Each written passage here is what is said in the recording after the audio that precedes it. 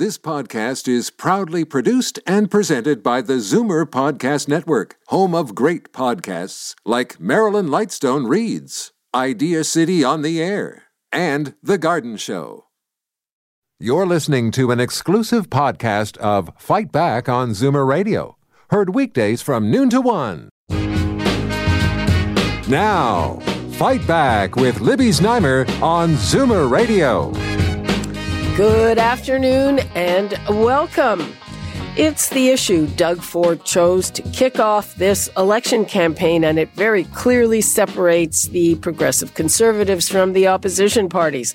I'm talking about the proposed Highway 413, with the Tories boasting that they are the only ones who will build it and the other parties committing to scrap it.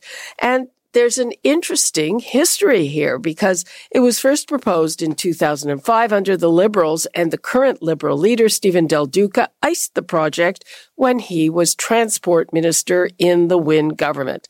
So I'd like to hear from you, especially if you live in the areas where that highway is going to be built. The number's 416-360-0740. Toll free 1-866-740-4740. And first, let's go to Liberal leader Stephen Del Duca. Hi there. Hi, Libby. Thanks for having me back on. You are very welcome. I think it's interesting that you previously kiboshed this project. So tell us why. Well, look, I paused the project as Minister of Transportation because I had grave concerns about its negative impact on the Greenbelt, on farmland, on wetlands, on protected spaces. So at the time I paused it, I appointed an independent panel to do a review of the project. They came back with a unanimous opinion that said if it was built, it would cost multi-billions of dollars and only save a relatively small handful of commuters about 30 seconds per day. Just couldn't justify a multi-billion-dollar investment that would pave over the Greenbelt and destroy wetlands and farmland and not provide real commuter relief. So we stopped it the first time, and if elected premier in a few weeks, I will stop it once and for all, and I will take the $10 billion Doug Ford wants to waste on Highway 413 and invest it in repairing our existing public schools and building new ones. Okay, here's a question I have about that math on the time saved, because as far as I understand, the rationale for saying it's only going to save 30 seconds is that if you build it, they will come. And if it's built, there will be more and more commuters. The population is growing, and that's why it won't save very much time. But my question is, if you don't build it, won't those people who will be living there anyway, the area is growing, go on to the existing highways, and they'll go from being gridlocked to being horrific? No, so the other challenge with building a highway like this, and by the way, I'm the only one running for premier who lives in the affected area. So maybe for Doug or the other leaders, it's a bit of an abstract conversation. It's not for me. This highway would go through parts of my home community of Vaughan. In fact, the part of the Greenbelt that would be paved over by this highway is in Vaughan specifically. But, you know, here's the thing about the highway. It's what we like to call, or don't like to call, a sprawl spreader. So if it gets built, it's going to create more urban sprawl, which we've been trying for years to limit in this province and build more sustainably. And I think there are alternatives to building more and more highways, especially one that's going to cost $10 billion. And by the way, take more than 10 years to complete. I said to a reporter the other day, I'm going to be 49 this July. By the time this highway, if it ever did get built, would be open to vehicles, I'd be eligible for the CPP.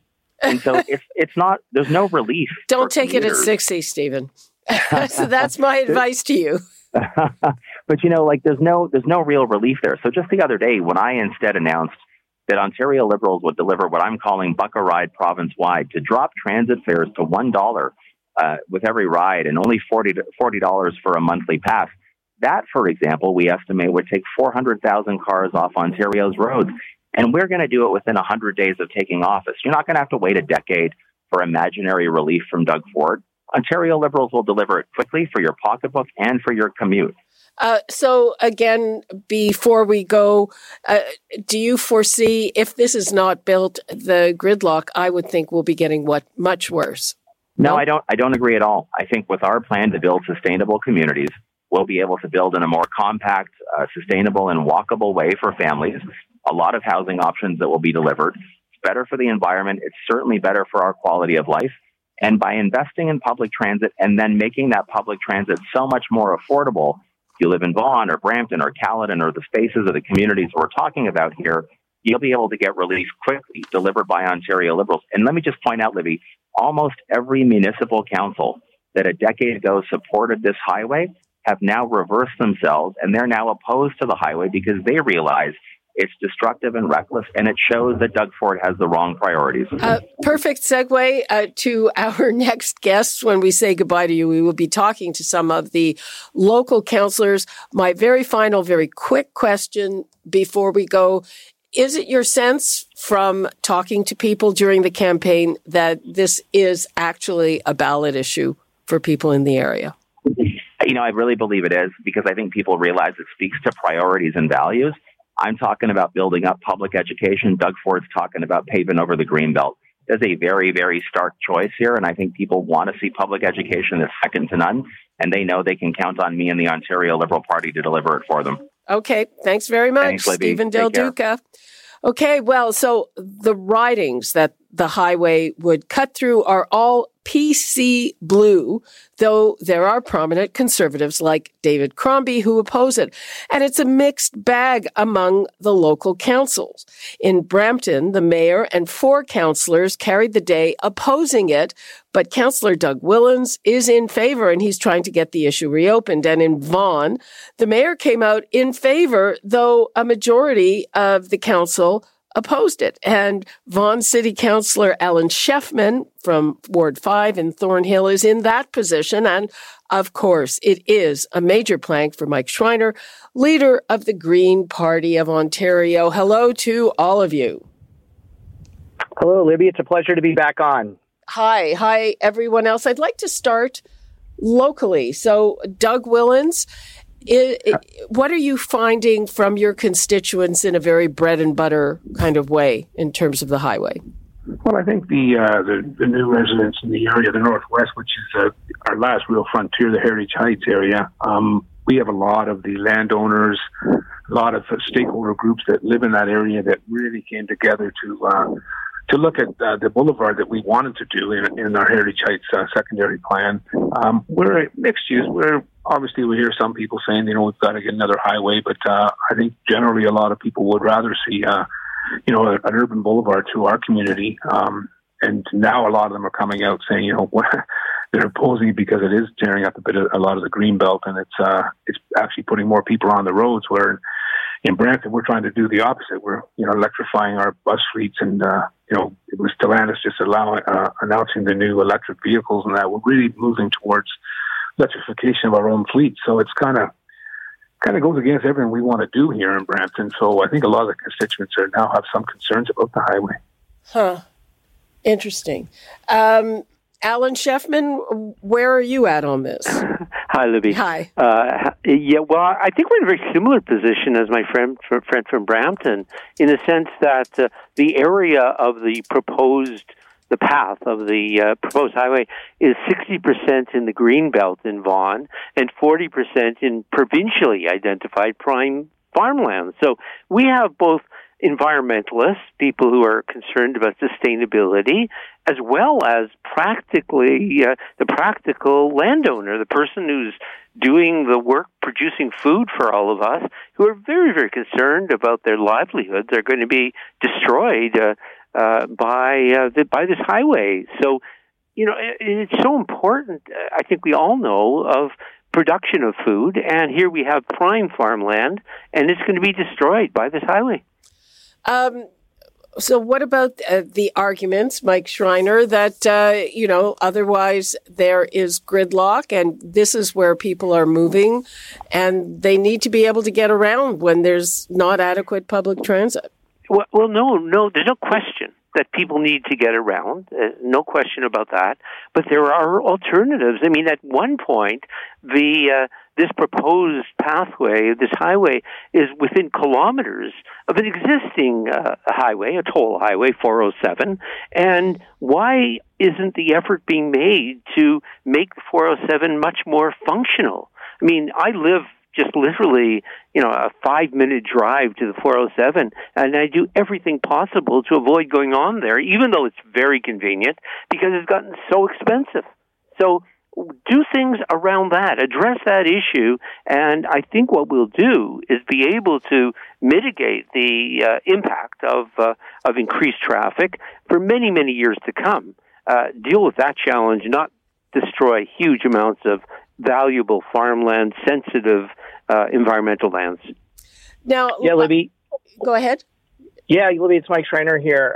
The Ontario Greens would absolutely stop this highway. And like the councillor suggested, we've put concrete proposals out there to utilize the 407 better. It would be far cheaper to have a government-funded dedicated truck lane on the 407. It would cost, estimates are, around $260 million a year, which is a fraction of the $10 billion it would cost to build a new highway. And not only would that help alleviate, truck traffic through the region, it would also help alleviate truck traffic off of the 401 as well. We've also put on the table, let's build transit out to Bolton, which is a major hub in that area, looking for transit release. And one of the fastest ways we can increase transit ridership is to have dedicated bus lanes to be moving people with electrified buses at a low cost, low impact to the environment, reducing climate pollution, saving taxpayers a ton of money, and not forcing people into expensive, long, soul-crushing commutes, which nobody wants. People want to live in communities where they can live, work, play, and shop locally, not have to commute hours, which is what Doug Ford is proposing. Well, actually, it's interesting, but if you look at his ads and everything, he says that what he will do will take time off the commute. But, Mike, let me ask you a purely political calculus question. So the ridings that this would go through are now all Tory. Do you think that any of them are in play? Because that's my understanding for part of the raison d'etre for the whole thing. I'll just go over which ones they are, if I can find where I wrote it down.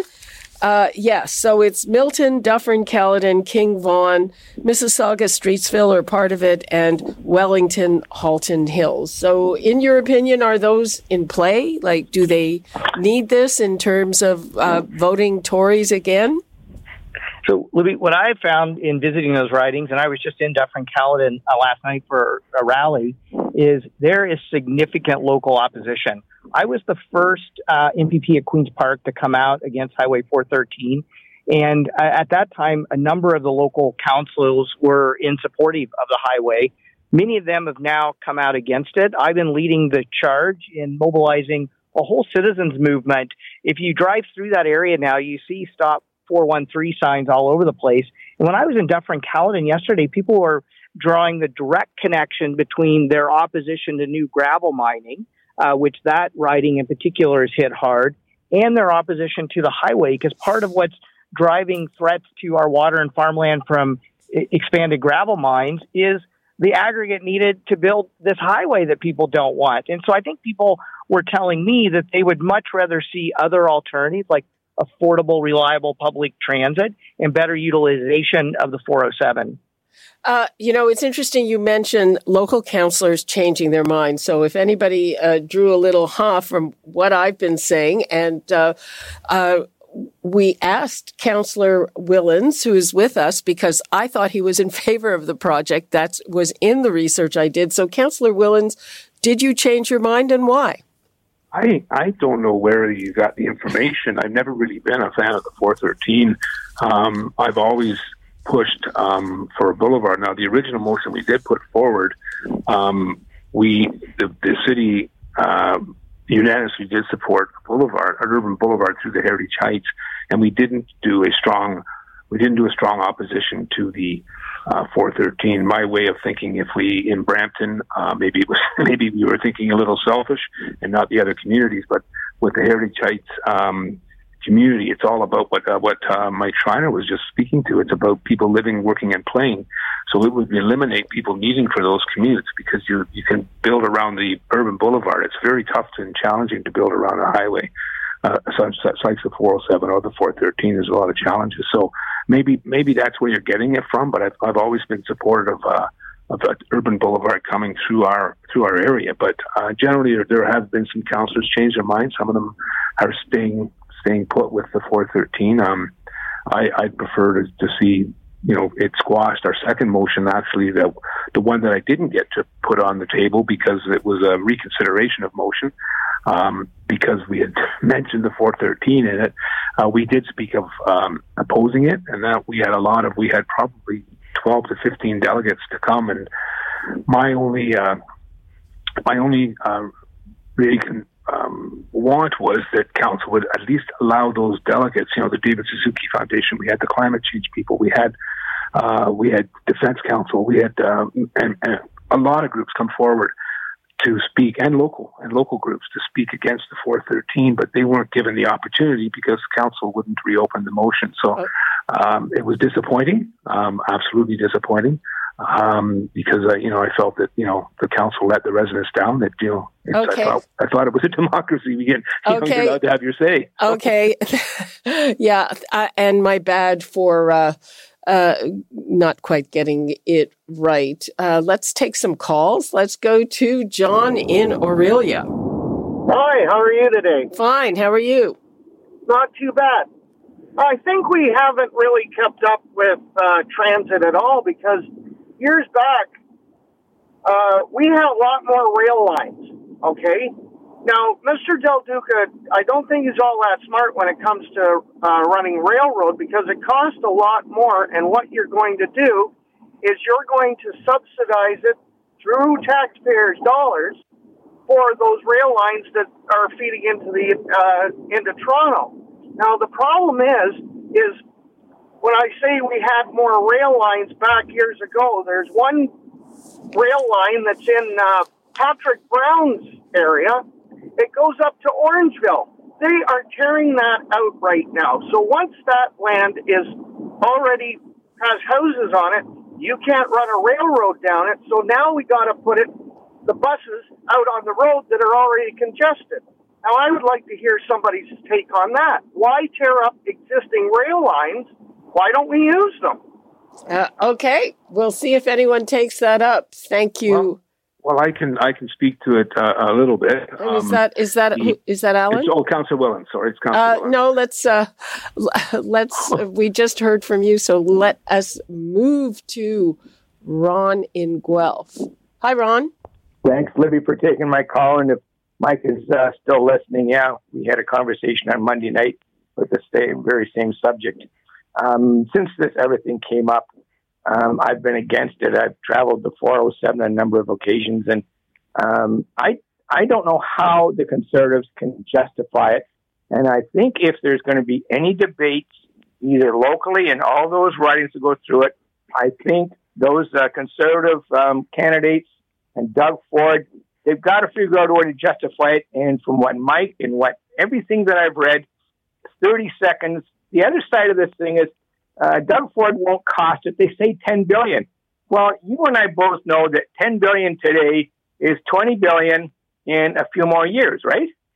Well, we'll have to see, but that's what he says. He won't cost it because it's irresponsible to cost something so many years out.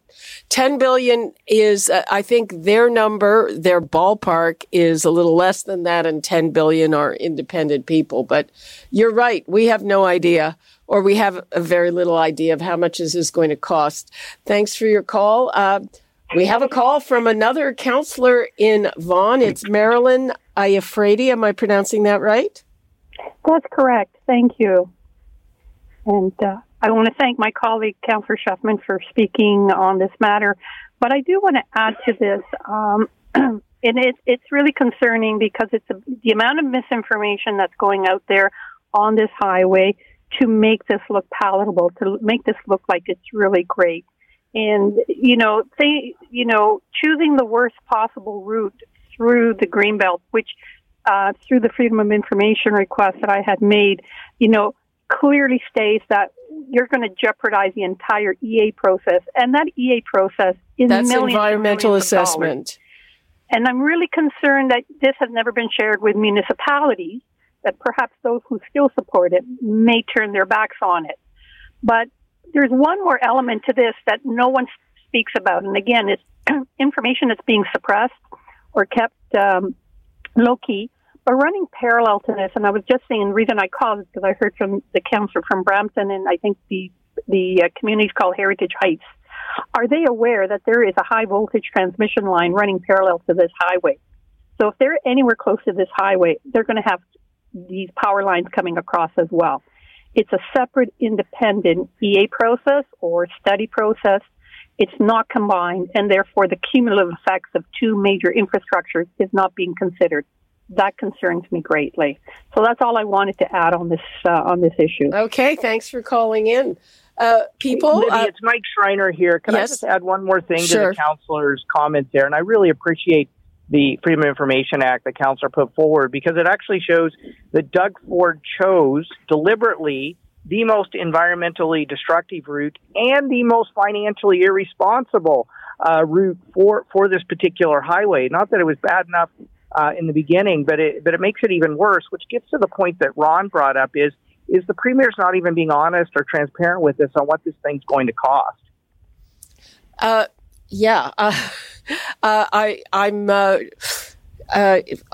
interested that everybody that we're talking to here is very opposed to the highway, and people out there, I'd also like to hear from the other side, if there is anybody out there who thinks this is a good thing or that it will lighten their commute. What the PCs are saying is that if you use this highway from end to end, and I have no idea how many people might end up doing that. If it goes forward, you would save 30 minutes each way. So the numbers to call, 360-0740, toll free 1-866-740-4740. The other thing I want to know is this a ballot issue for you? Are you going to cast your ballot, especially if you live in the area, based on whether you want that highway built or not?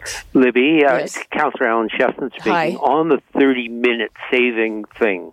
That's very, very questionable. The data that was used, and Councillor Ayafredi, who just spoke, has done some investigation of that.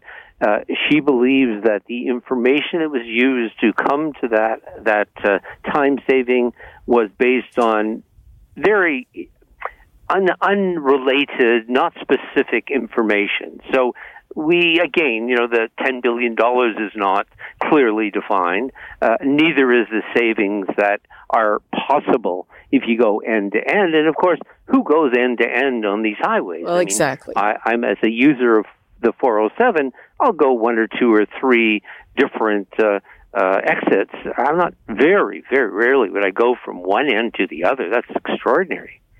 I would certainly agree with that would be extraordinary. Let's take a call from David in Oakville. Hi, David. Hi, Libby. Yeah, my question is this, and I'll just set it up for you, is the campaign in my area in Oakville is Save Farmland. And having been a resident here for nearly 40 years, so my experience is that all the farmland in Oakville is now called Milton, and it's all residential. And the thought crossed my mind is, okay, great, we can save farmland. I'm all for that. But to my experience, ultimately what is going to happen to this stuff in a very short period of time is it's going to become more residential housing. And if there isn't a highway coming through there or close to there, ultimately what's going to happen is we are going to have more congestion on roads that should have been built up 50 years ago, as well as the transit system should have been up 50 years ago. We're 50 years behind in all of this. I'll stay on the line and listen. Oh, okay. And you know what? That is one of my questions. I'll put it to Mike Schreiner. I know that those who say it'll only save a few seconds say, hey, if you build it, they will come. And it'll get gridlocked the same way the existing ones are. But my question is, if they don't build it, won't what we have become completely, completely impossible? Yeah, I agree. I mean, I actually use the 407. I bite the bullet and take it because I don't want I'm asking that to Mike Schreiner. Sure. Mike? Yeah, so David's right about just the paving over a farmland for single-family housing, which is exactly why we need to start creating more housing options for people and communities that people can live, work, play, and shop locally instead of forcing families into these super long, expensive commutes that take them away from their loved ones. We have about 88,000 acres of land that is available for development within our existing built areas. Why not build housing there using gentle density and missing middle housing, which we can then address the housing affordability crisis, which is a huge crisis that we're facing in this province, while at the same time protecting the farmland that is vital to feeding us, that contributes, $50 billion to Ontario's economy, and the wetlands that are so vital to cleaning our drinking water and protecting us from flooding. If we keep paving over this, it's going to subject us to more risk from climate-fueled weather events, and it's going to start hurting our ability to feed ourselves because we need that farmland. Okay, I am going to take a call from Murray and Malton. Murray and Malton, we have very little time left. So what I'd like to ask you is, are you going to vote based on what's happening with the highway, or is it other things that are going to determine how you vote? No, it's other things. The highway doesn't, I don't drive and whatever, right? But what I'm worried about is if you don't build the highway now, there'll be no place to build it later. If we take the highway structure back to 1950 with the population we have now, people would be walking in the same amount of time that it takes to drive, right? And the other thing, the lady brought up that there's power lines, high-tension power lines along the route. Well, take a look at the 407. Most of it's alongside of high-tension power lines. Okay, Murray, thank you for that. Thank you. Bye. Okay, I'm looking at the clock. We are out of time, so I'm going to go around the virtual table and give everyone 20 seconds, starting with Doug Willans. Yeah, thank you, Libby. It's I guess getting back to the transportation side of it, we've got the GO line that runs into Brampton, and we've been promising Brampton for probably 40 years for an all-day two-way GO. If we just improve the all-day two-way GO along that line, it's going to alleviate a lot of traffic for people that want to get to the east, get to Toronto, to get downtown, to get to the places of work, and the commute would be a lot faster. I use the GO quite regularly, and it's very good. Alan Sheffman? The 413 will not be positive for the city of Vaughan. Our city council acted based on the overwhelming concerns by our residents. And last word to you, Green Party leader Mike Schreiner. Yeah, the Ontario Greens, I'm with what Councillor Whelan said. Let's improve all-day two-way GO. My riding of Guelph is on that same GO route, and we've had 50 years of history that shows us when we build more highways, it just leads to more traffic and gridlock. There are more affordable, fiscally responsible ways to meet our transportation needs. Okay. I'm sure we'll be talking about this one again. It is obviously a big, hot button. Thank you so much, Doug Willans, Alan Sheffman, and Mike Schreiner. You're welcome. Appreciate it. Thanks for the opportunity. Thanks very much. Have a good day. Bye now. Bye now. Bye-bye. We're going to take a break, and when we come back, we're going to be talking about another hot button issue at the municipal level, and I bet it bothers you or your neighbors one way or another, leaf blowers, when we come back. You're listening to an exclusive podcast of Fight Back on Zoomer Radio, heard weekdays from noon to 1. Fight Back with Libby Znaimer on Zoomer Radio. Welcome back. While we are on the subject of issues that people really care about because they have such an impact on the day-to-day, let's talk leaf blowers. I've got to say, it's huge in my neighborhood and probably in yours. And look outside. It is finally nice enough to sit out now or after work or first thing in the morning. And how annoying is it to be greeted by the loud and grating sound of gas-powered leaf blowers, not to mention the air pollution they cause. Now, a report on what to do about leaf blowers from city staff has been taking a very long time, and it is due next week. I think It is due next week, and after that, it will go to committee. So the numbers to call, 416-360-0740, toll free 1-866-740-4740. Are you bothered by leaf blowers? Those noisy gas ones? What do you think we should do about it? Should we ban them? Should we limit the hours where they're allowed to operate? I'm not sure if that ever works. So just tell me what you think about it. I can tell you that I can't even count the times when on a weekend, finally, like you've got a few minutes to breathe or to go sit outside, have dinner in the backyard, and then, so that's where I stand on it. But right now, let us talk to other people.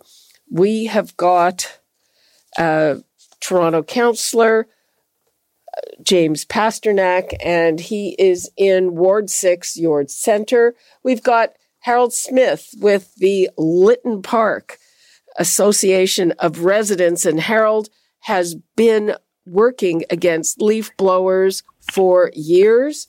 And we will also be talking to someone in the industry, and I can see that the lines are starting to fill up. So welcome, and thanks so much for being with us.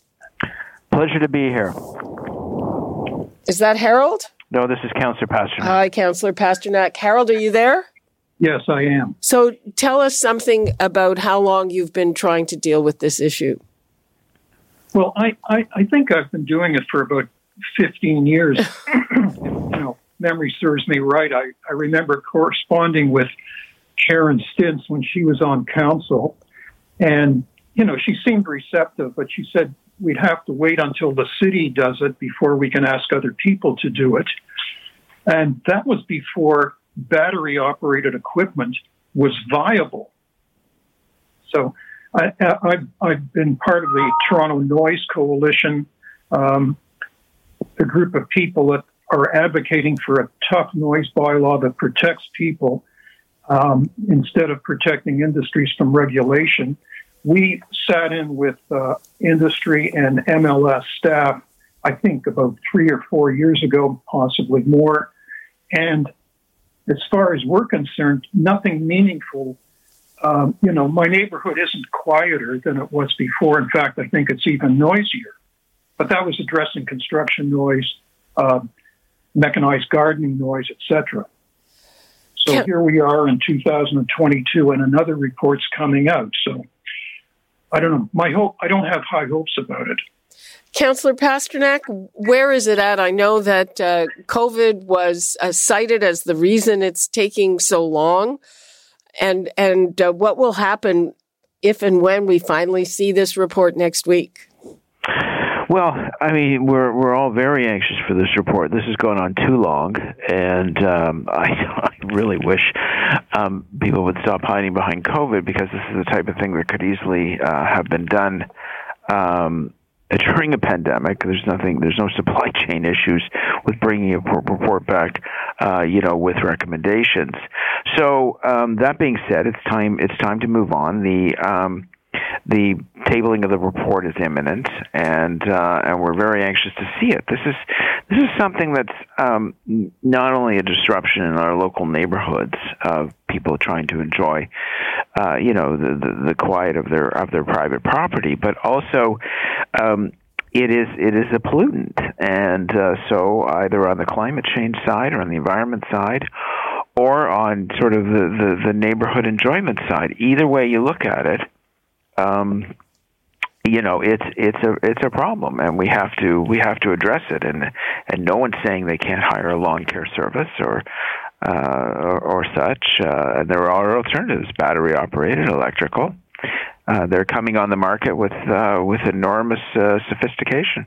Yeah, it's interesting. We had our neighborhood cleanup a couple of weeks back, and one of the neighbors came up with a list of things that you could do and of equipment that's not going to be as disruptive. Councillor Pasternak, before we move to our other guests, what are you hearing from your constituents? Yeah, so I do get these emails of people who are frustrated by the noise, by the smell, and by the contamination of the air of this equipment, and so they're writing with concern. And what's the city doing about it? Well, it is hard for a municipal government to regulate an industry, but that's exactly what we would be doing. Not just the end user, the lawn care people, or sometimes they're owned by private homeowners, but also we'd be regulating a manufacturing sector, whether these are brought in, whether they're imported or whether they're manufactured domestically. So these are tricky issues that we have to address, but we're prepared to do it. Okay, speaking of the industry, I'd like to bring in Joe Salome. He is the Deputy Executive Director of Landscape Ontario Horticulture Trades Association. Hi, Joe. Thanks for joining us. Hey, thanks for having me. So I'm assuming that you are opposed to banning. Not necessarily. I mean, nobody likes to be interrupted. Nobody likes to have the noise pollution, and we're certainly aware of the contaminants. And thankfully, manufacturers have been on board. The newer gas-powered equipment is much more fuel efficient, and exhaust is much less. Well, wait a minute, but the talk about the ban is for gas-powered. Sure. And so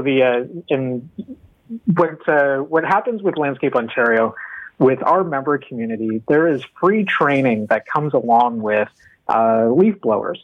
And, that the equipment that we use to demonstrate that is gas-powered. And one of the very first things that we address is the courtesy to offer to the community while that piece of equipment is in use. Like I said, nobody likes to be interrupted, especially through COVID, as more people working from home, properties being taken care of, more people spending money on services. What is the courtesy? So the best practices should be for any one particular property, anywhere between 1 to 3, maybe 5 minutes of use of a leaf blower, to use half throttle. It doesn't always have to be a full throttle use of the equipment to achieve the result that you're looking for. Okay, so what I am taking from what you're saying is that you are for a courteous use of the equipment, but not for banning it. Yeah, I don't see a ban being helpful. I think working together, industry, municipal council working together to find a solution that works for everybody. An outright ban of gas-powered blowers would offer significant costs, not just to industry, but to municipalities as well. Municipalities are one of the highest users of gas-powered leaf blowers. So there would be significant cost associated with that, not only in equipment, but in labor. Leaf blowers account for 25 to 30% of efficiency saving for labor. Okay, let's hear from Bridget in Toronto. Hello, Bridget. Are you there, Bridget? Oh, hi, Libby. I guess, this all comes back to our need for perfection. I recently started to build a house up north, and unfortunately, one sunny morning, started to hear that sound and thought, really, up here? I think we have to get away from the idea that there's something wrong with having a leaf on your grass. You know what? And how do you feel when? What do you think when you're trying to enjoy a natural moment? I mean, I know exactly how I feel. I think I can't believe you're making that noise. How selfish! That's how I feel. Yeah. So I think I know where you stand on this. Would you like to see a ban? I think I don't know. I think if there are other solutions, I don't think we're ever going to be able to solve the idea of perfection or grass being perfect. So possibly something that is not noisy. If you want to go ahead and spend all day getting leaves off your grass, go ahead. Just don't interrupt me. Okay. Thanks, Bridget, for that. Okay, we've got to take another break. We'll be back with more on this with Councillor James Pasternak, Harold Smith, and we'll be taking your calls. 416-360-0740, toll free 1-866-740-4740. Would you like to have gas leaf blowers banned? Are you okay with limiting the hours, if that would work, or having people have a more courteous use of them? We'll talk about it when we come back. You're listening to an exclusive podcast of Fight Back on Zoomer Radio. Heard weekdays from noon to 1. Fight Back with Libby Znaimer on Zoomer Radio. Welcome back. We are talking about gas-powered leaf blowers. Would you like them to be banned? Or would you be happy if the hours of use would be limited? Or if, as Joe Solomey pointed out, people just use them in a more courteous way, that being for no more than 5 minutes at a time and at half throttle.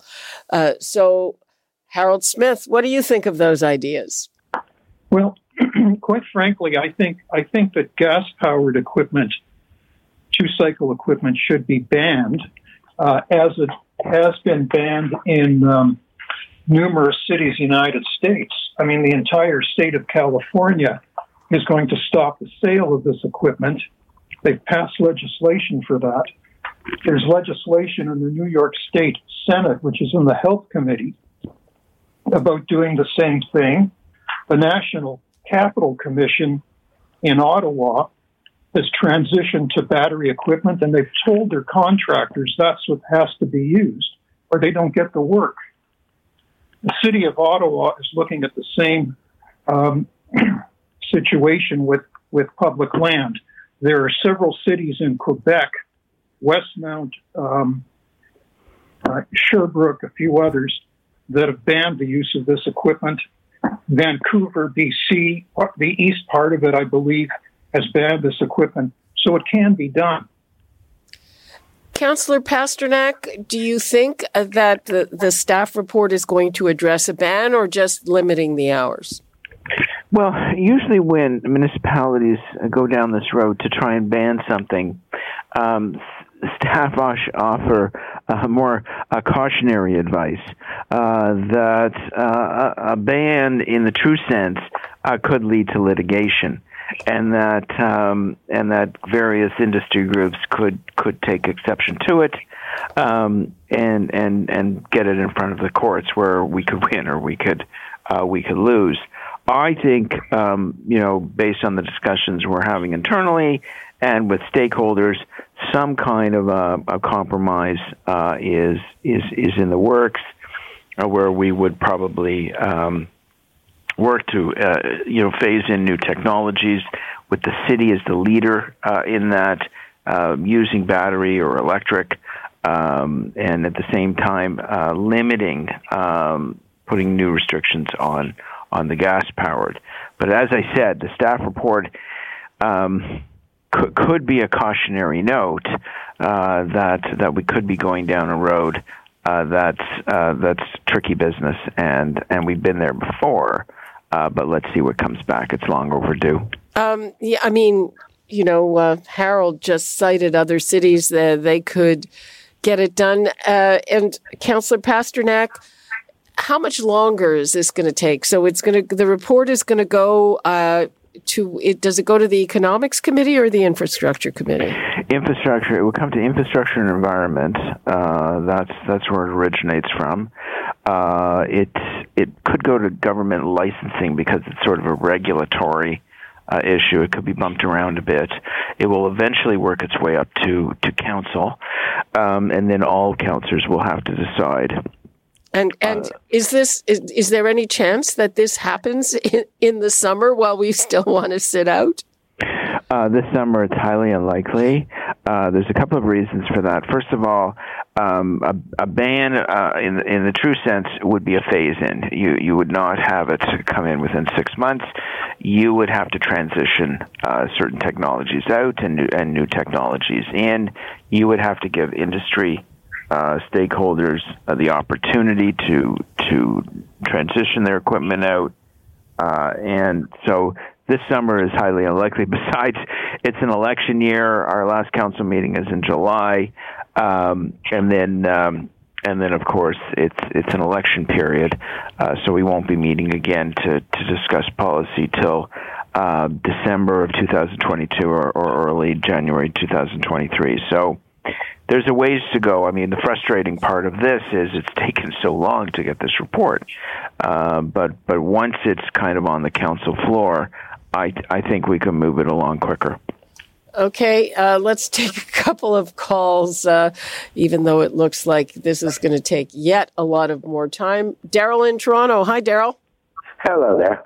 My thought really quickly is, from my experience with these things, if you have to use protective measures on your ears to operate some machinery, then you have no business subjecting anybody in the neighborhood to it.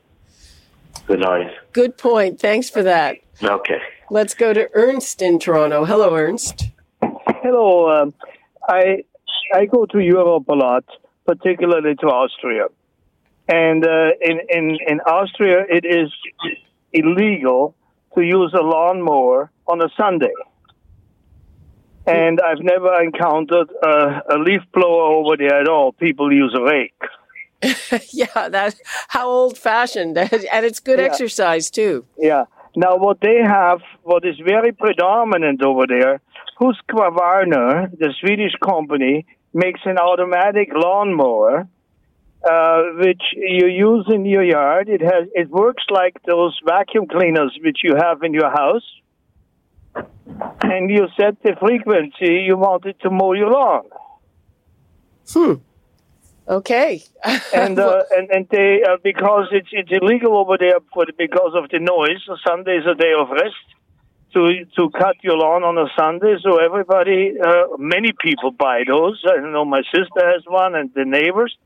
My mother was in a nursing home, and they had one there, and these old people were sitting outside and watching that mower do his work. Okay, thank you for that, Ernst. I don't even know what's allowed on Sundays, but I don't know if those time of day bans are effective at all, because I hear all that stuff. There's construction after 7:30 at night when there's not supposed to be. It's before 7:30 in the morning when it's not supposed to be.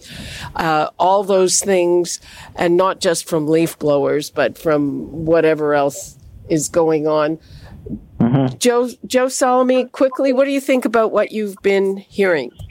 I mean, it's all reasonable, and nobody likes to be disrupted. But from an industry's perspective, it's all about training our people for courteous use and safe use for hazards and efficiency. And so we want to work together with municipalities to come up with a solution rather than see an outright ban. Harold, what do you do next, given that this is winding its way very, very slowly? Well, all I can do, and others who feel the same way about this, is just depute it at City Hall and keep writing letters. And that's all we can do. It's quite frustrating. I think we're just waiting for technology to be so pervasive it's not a problem. And that could take a long time. Yeah, it's too frustrating, particularly when we know our health is being affected not only by what we hear, but what we're also breathing in. So, absolutely, yeah. Councillor Pasternak, do the views on this in any way break down sort of downtown versus the suburbs, or is it mostly, you think, people who live in single-family homes opposed to apartment dwellers? How do you see that part of it? Well, when it came to council, we had a vote on whether to deal with it on the council floor, send it off to committee, and the downtown councillors actually supported dealing with right then and there on the council floor. I see some of the names here of many of the downtown councillors. Some of the suburban councillors I'm a suburban councillor, but I supported dealing with it right away. But there is support among both the inner suburbs and the downtown. Now, one thing I should point out is one thing we're working on is trying to restrict the souping up of motorcycles and cars and the noise that they emit, especially speed racing down main arterial roads through the night. And on a regulatory framework, it is just very tough to get that done because the cars are manufactured under under federal jurisdiction, and then the imported parts are part of international trade agreements, and then of course you've got a situation in which they're souped up locally.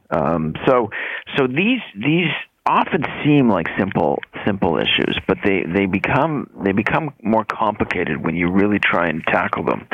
But I think we can do this. I think many jurisdictions have proven that this can be done, that the lawn care industry can still thrive, and that there's mutual respect in our local neighborhoods.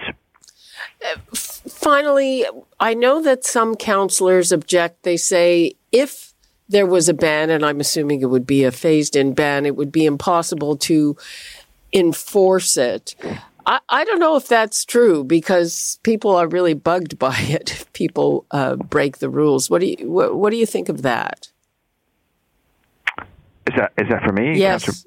Yeah, so that is a very good point. Enforcement, we put all kinds of policies in, and then we don't have the resources to enforce. So that is something that we'll have to grapple with. City staff will ask for more resources to enforce. But, the leaf blowers are a moving target. Someone reporting it to 311 on a Sunday afternoon is not going to, go to a municipal licensing officer's desk until, Monday or Tuesday. So that's not going to work. I mean, where it's probably going to work is in market forces and making sure that the availability of these two strokes are no longer in the marketplace. That's the way we moved from.